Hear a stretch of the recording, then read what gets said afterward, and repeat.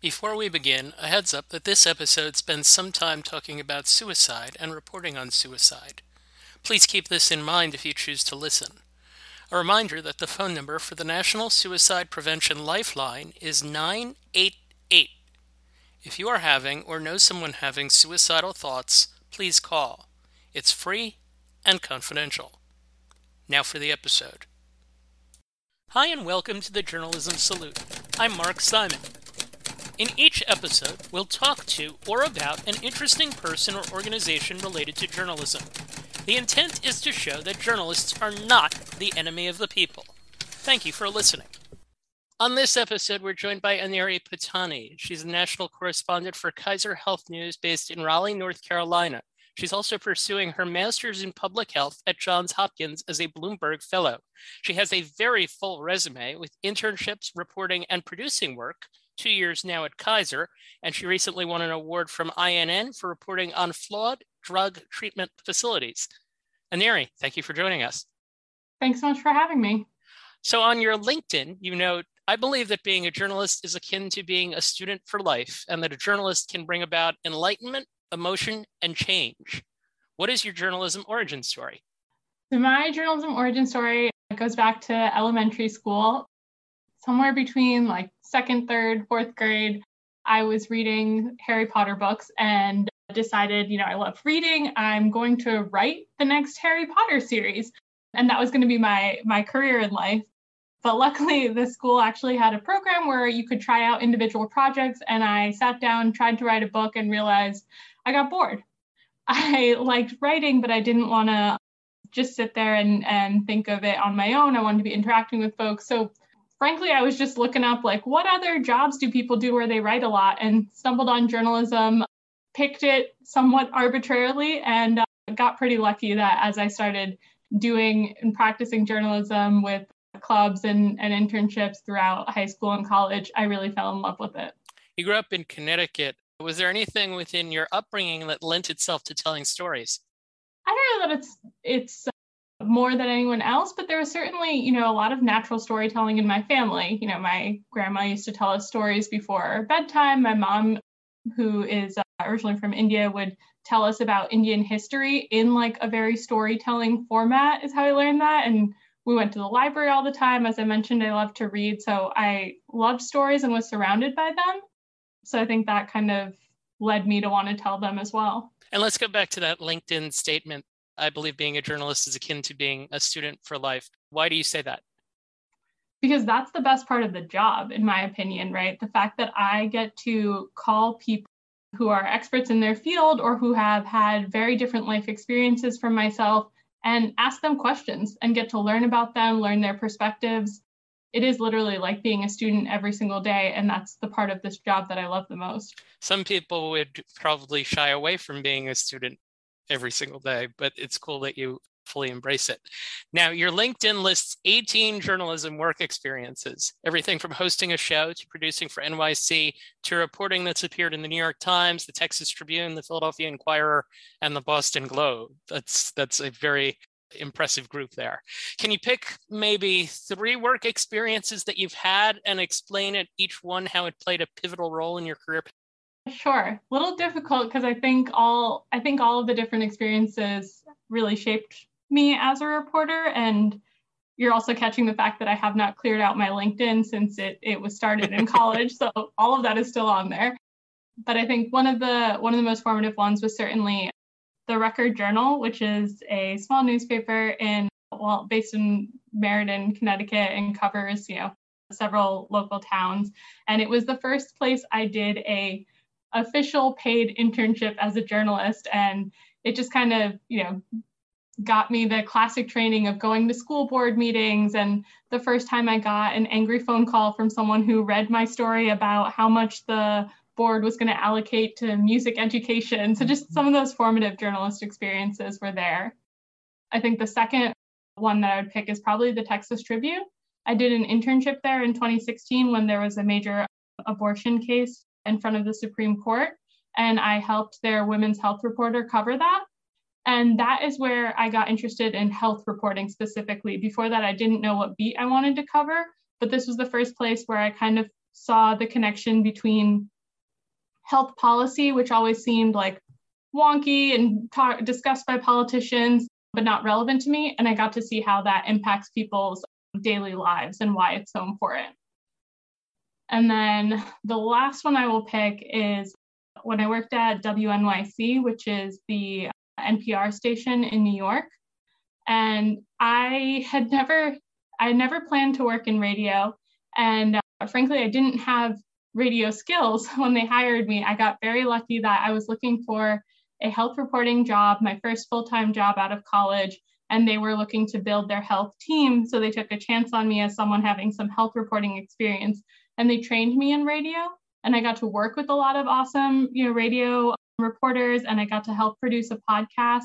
And it just kind of opened me to a whole new world with skills that I still use. So I tell people, like, writing is still my first love, but I like having the ability to do audio stories and getting to get people's voices on the air that way. And I never would have considered doing any of that if it wasn't for that job. What was the first thing that you got to do that brought about enlightenment, emotion, and change? Oh boy, I really need to take that off my website. It's too lofty a goal. No, it's still the goal. I don't know if I've done any story that has had widespread change or the things that journalists dream of. That's still my aspiration to someday have that investigative piece that changes policy that leads to change. But I think one of the things I was proud of was when I was reporting in Pennsylvania, I wrote a series of stories about the largest community college system in Pennsylvania. They were essentially getting rid of their mental health services for students and getting rid of all their counselors. And they had tried to do it sort of quietly. And we were able to kind of write about it and write about the impact that was having on students. And college mental health is a topic that's really special to me and something that I like reporting on a lot. And so getting to cover that repeatedly in the fallout and what kind of situation that left students in led the community college system to do a partial policy reversal where they kind of reinstituted some services, not everything the students were asking for, but a little bit more than they were going to have originally. And that made me happy that they listened to what the students were saying. Certainly impactful journalism, certainly valuable. And with that, I guess we should explain your current job. You work for Kaiser Health News. What is your role for them? Yeah, so Kaiser Health News is a nonprofit newsroom where we basically cover only health and health policy. So it's niche. And we have kind of a unique publishing model where everything we write goes free on our website, but can also be republished by other news outlets for free. So a lot of my articles, all of my articles go on our website, but sometimes they also publish with NPR or CNN or like local newspapers. So where I am, like the Raleigh News and Observer. And I write all sorts of health stories for them. I tend to focus mostly on mental health, addiction, and suicide related topics, just where my experiences in the past and my reporting in the past has really led me to focus. And I do a mix of written articles and radio stories. Is there a specific appeal to being in North Carolina? So my partner goes to grad school here. He's pursuing his PhD. So when I was hired at Kaiser Health News during 2020, during COVID and the pandemic. And so I've been working remotely and just haven't made it to our DC office yet. Gotcha. But with that, you've certainly done coverage of things within North Carolina, I've noticed. Yeah, absolutely. I live here. I'm interested. It is a state with a huge healthcare presence, right? Tons of large academic hospitals, nonprofit hospitals, lots of research going on. So I think I didn't come here to cover that, but since I'm here, there is so much to cover. Certainly in the research triangle, and you're in Raleigh, as you mentioned. Now, we always look at the recent work that reporters have done. You've done some stories as part of a series, this recent, that Kaiser is doing on medical debt and how it's changed people's lives, and whether that's due to overwhelming costs or flaws in the billing process. How do you come up with your story ideas, whether they're connected to bigger things like that Kaiser is doing or things that you may wish to focus on? So with the medical debt series, some of that, comes from other, we have other reporters. My colleague, Noam Levy, is leading that project. And he, certainly chatting with him leads me to a lot of good story ideas.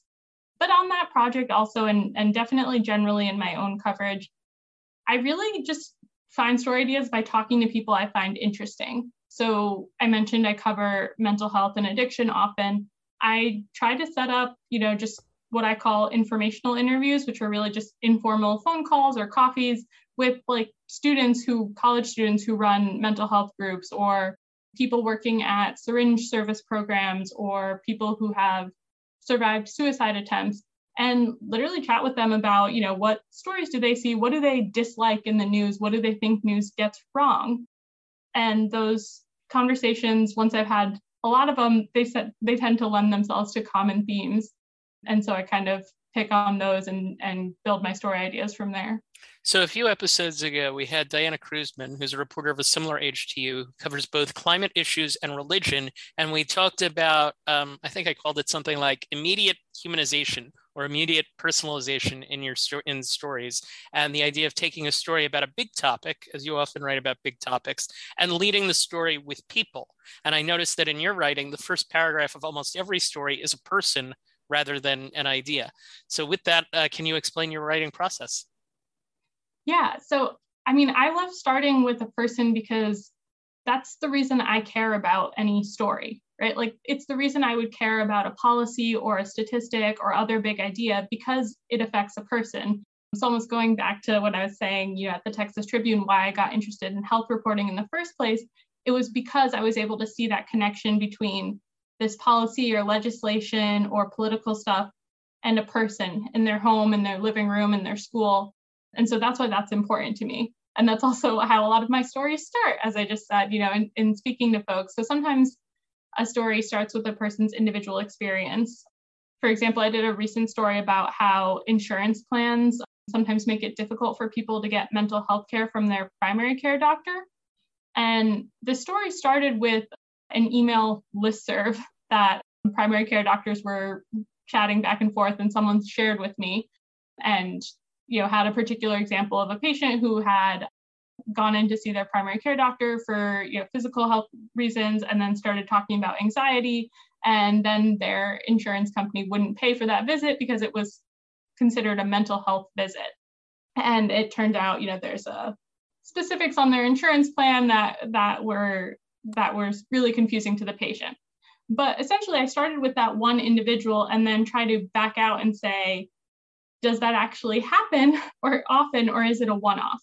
Because I generally don't want to cover something that is just a fluke.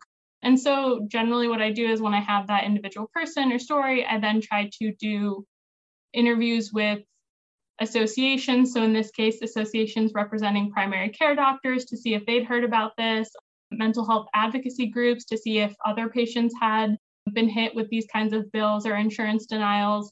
I also, because I'm in health reporting, a lot of times there are research studies. So I go to, Google Scholar and put in the keywords and try to see if there are research studies on the topic, and talk to those academic or policy research folks about, why is this happening? How does it happen? How often does it happen? What solutions have been tried? And then essentially I compile all of that into a Google Doc, and my Google Docs tend to range like 40 to 50 pages with all my notes. And then I sit down to write the story, and I always do an outline, and I structure and restructure my article a bunch of times, but always trying to bring it back to the average person and why whatever big idea I'm writing about affects them, because that's why I care. And I think that's why a lot of readers care. I appreciate the detective work that you described. I appreciate the scholarly approach too. Certainly you learn, something like outlining in a high school, college classroom, and it's great to see it applied into real life related reporting.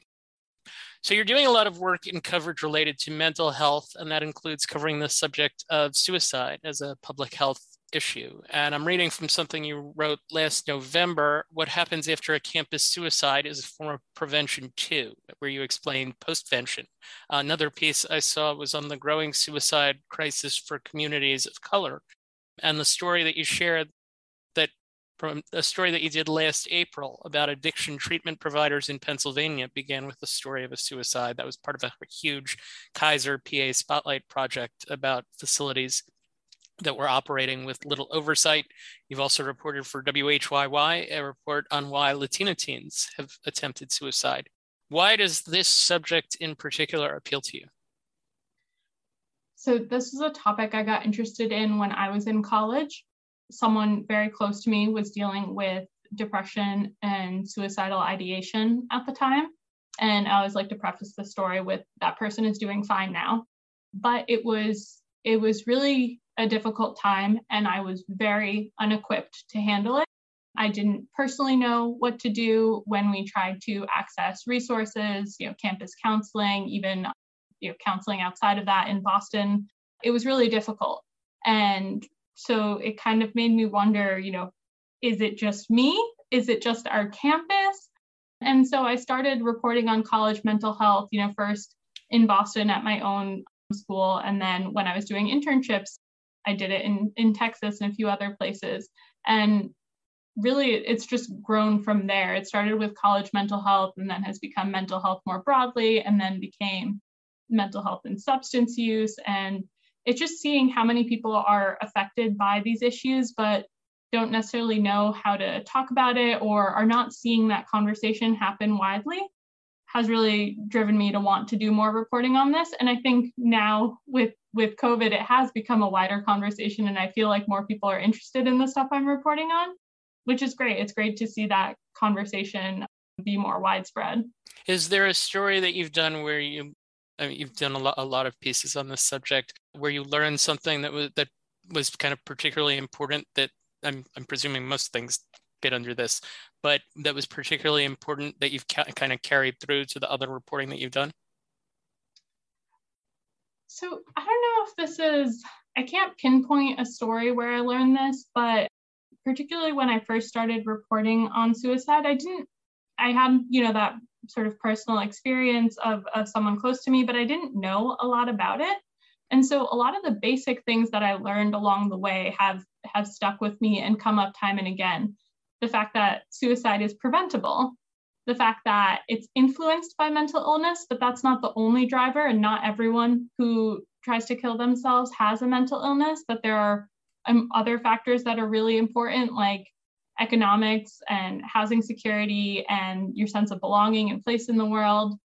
And also the fact that suicide is impulsive. So things that delay someone's death even a little bit, things like a lock on a safe that stores a gun or that stores prescription pills, even though that's not forever delaying someone accessing those items, even a small delay can be enough to make someone pause and rethink. So just all those little things, I think, have affected how I think about suicide, understanding why it's more of a public health issue and not just a one-off, and also realizing it's more common than we realize. You've also taken this a step further in that you've created a course on Coursera, a learning platform, on responsible reporting on suicide for journalists. Can you explain what that is and how to access it? Yeah, so this is a free course that is hosted online on Coursera. As you mentioned, it's called Responsible Reporting on Suicide for Journalists.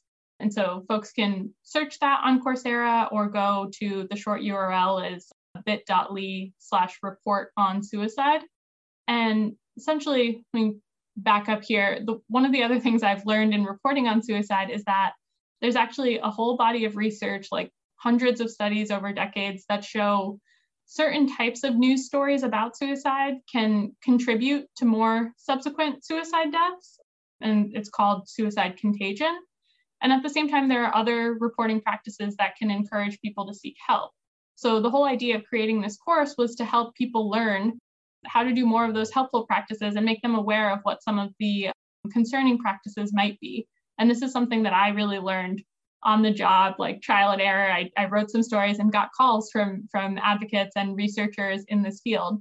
So the hope is, now this course is free and it's online and people can take it at their own time. So hopefully, working journalists, journalism students can take it and kind of, when they come across suicide stories, be prepared to handle them, whether that's, I covered my first story about suicide when I was on a crime and general assignment beat.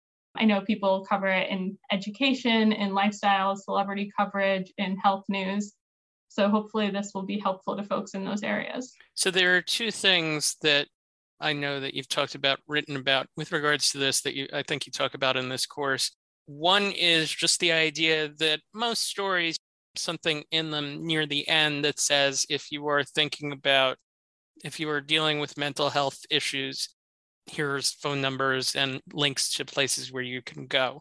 And something as subtle as moving that up and putting that at the top of the story or in kind of like a sidebar, if you were thinking of a newspaper, that something like that's important, right? Yeah. So, a lot of folks, I think, have gotten onto, including the helpline numbers in their stories, but also, as a reporter, a lot of newsrooms I've worked in will have, analytics that track how far into our story someone scrolls on the website until they leave. And I think any reporter who's seen that, most people don't make it to the end of our stories. So if we're putting that helpline at the bottom of the article, a lot of people won't make it there. And particularly that number is there for folks who are vulnerable, who might already be thinking about suicide. And when they read a story, that they identify with the person who died by suicide, or it has some specifics about how the person killed themselves, that information might be just enough to push them to act. You want to have that number high up so that even if they don't make it through the whole story, maybe that number is that, one thing that, as I said, suicide is impulsive. Maybe that number is the one thing that stops the person. They make the call and it gives them enough time to decide not to act on their impulse. Pausing here for 1 second. I was thinking that I might need to put a disclaimer of sorts at the start of the episode. Is there a wording in particular that would be effective that I should use?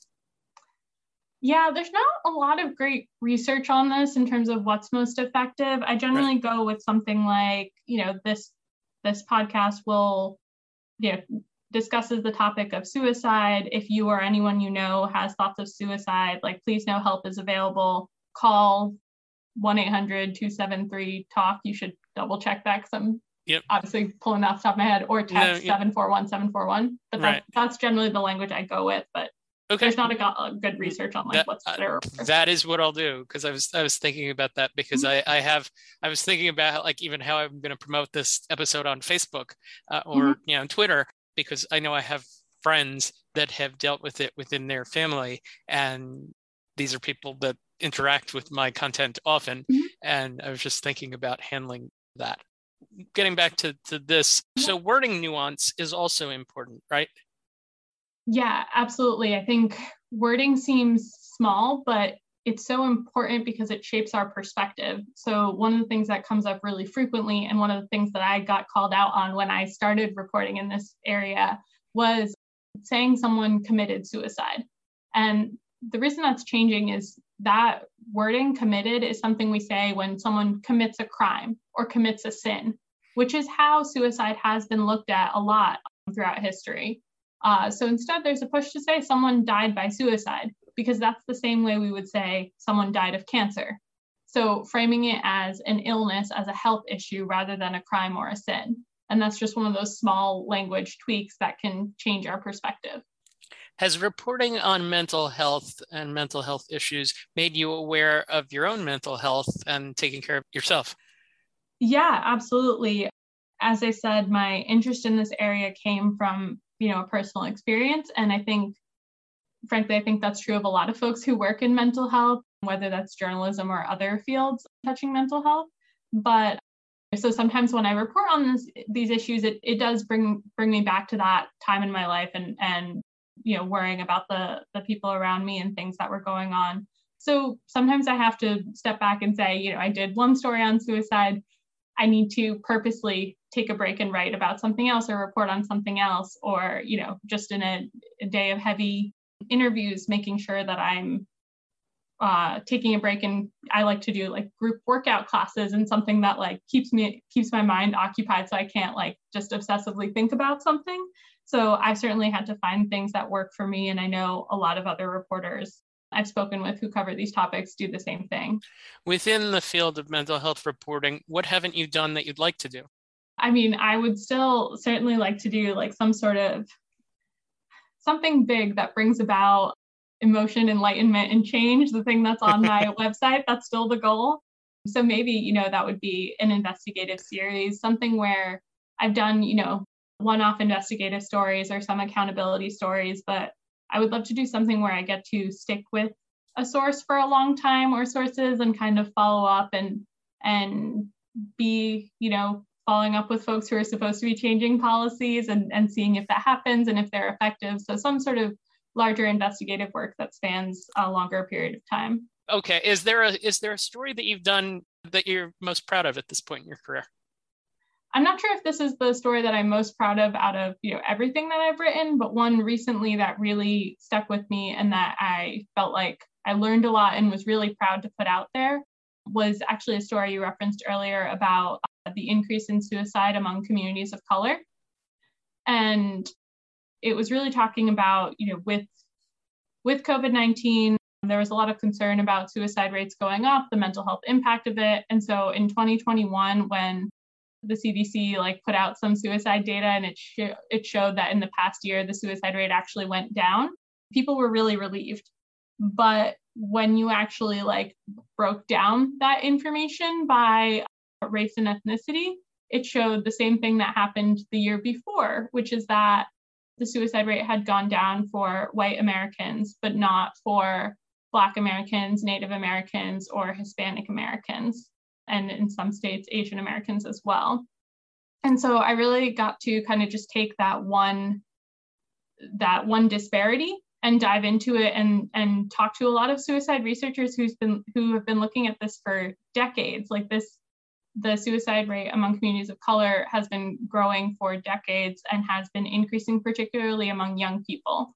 And what I liked was not just finding that disparity, but being able to talk about, well, what are the solutions then? And the solutions are these wider scale public health things. Yes, it's, people should have access to mental health counseling and services, but also the reason these rates are climbing among people of color have to do with,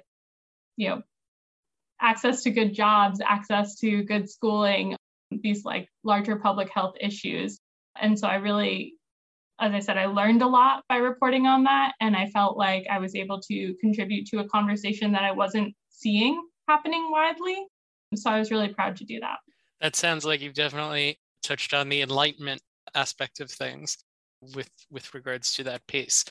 For the young journalist out there that sees what you've done and says, I want to have a career that's headed in the direction that hers is, what advice would you have for them? I think don't be afraid to aim high and try for everything. Doesn't mean you'll get it and doesn't mean I've gotten everything that I tried for, but I think always aiming high has helped me. So for example, when I was applying for my first full-time job, I think I applied for 50 positions or something. And most of them were, general assignment jobs, small town papers, things that I was definitely, more qualified for. But I also saw an investigative position at one, it was a relatively small paper somewhere in Wisconsin. And I was like, you know what? I would love to be doing investigative reporting. And I applied, even though, it would be my first full-time job. I'd done internships, but still. And the editor called me for an interview for that position. And he literally asked me, why did you apply for this as someone so young? Did you really think you were qualified? And I told him, I knew it was a long shot, but I approached applying for jobs and thinking about my career the same way that I try to approach reporting stories. And it's, even if I think a source is not going to answer this call, I still make the call, because what if they do answer? And what if that is the greatest interview or that is the breakthrough? And so I kind of give that same advice to younger journalists, even if you don't think it's possible, aim for it, try. It may not happen, but what if it does? How did it work with the editor in Wisconsin? It went well. So I got a second interview and then I did not make it past that, but I made a good connection and I, practiced my interviewing skills. Sure. And you've had 18 successes you can build upon. Now, we should note too that in addition to work, you're an active volunteer and you've done 2 volunteer things that I wanted to ask about. We always make sure when someone mentions that they're volunteering for a journalism organization to bring that up. You mentor for the Asian American Journalists Association. What does that entail, and what kind of things do you teach people? So I got matched up with a young journalist who's also in the Asian American Journalists Association. She had just graduated from college when we were first matched.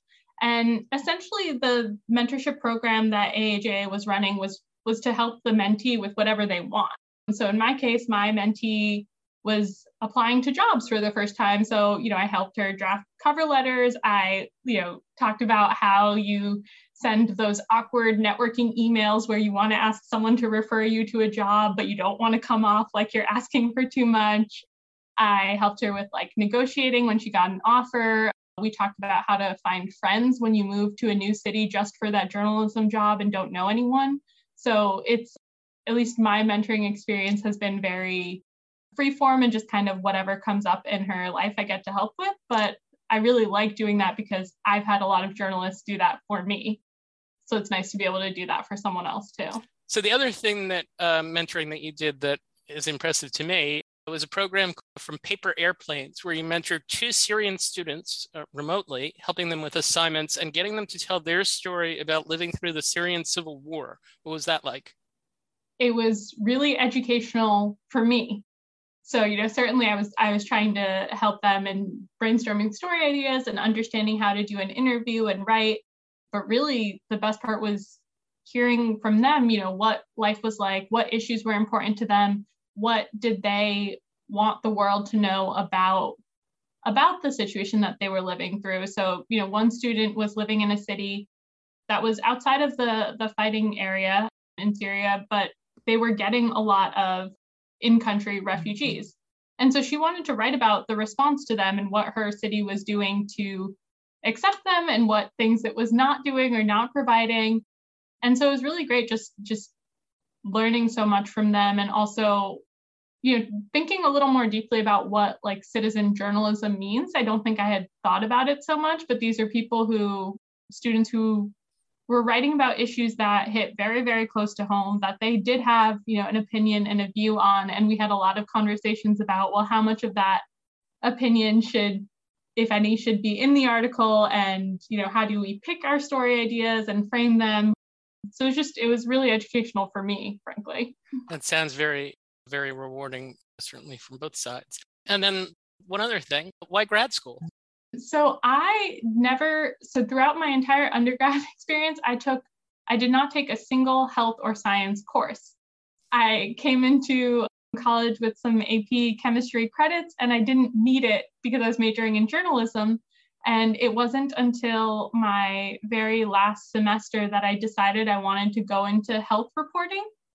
So I've just been learning on the job, which I love. And again, journalism student for life, that's the best part of this job, in my opinion. But I wanted to get a more foundational understanding. I wanted to have the formal teaching. And if it hasn't come across already, I'm a huge nerd. And so I decided I wanted to go back to school for public health. So you're doing this remotely? Yes. So I'm doing it remotely. I, quote unquote, attend Johns Hopkins, but have never set foot on the campus, which is weird. But hopefully that will change soon.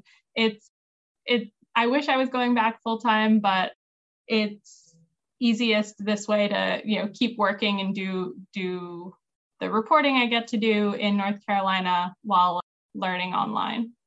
The last question always relates back to the title of the show, the Journalism Salute. We salute you for the good work that you've done. Now we ask you to pay it forward. Is there a journalist or journalism organization that you're not affiliated with that you would like to salute for their good work? Yeah, so there's a bunch of reporters doing amazing reporting, particularly on mental health, which is the area that I'm always interested to see other people's work in. But one person who comes to mind is Ritu Chatterjee at NPR. She covers a lot of mental health for kids and families. And I just really love the sort of the nuance and the sensitivity, the care she brings to that reporting, and looking at it with what are the underlying causes and what are the different issues that touch on mental health. It's not in a silo. And I think she does a really good job of being a human in addition to being a reporter, which is something I always strive to do and strive to remind myself. So it's nice when I see other people do that. Aneri Pattani, thank you for taking the time to join us. Best of luck in your future work. Thanks so much for having me. Thank you for listening to the Journalism Salute. Please let us know what you think of the show. You can find us on Twitter @JournalismPod, and you can email us at journalismsalute@gmail.com.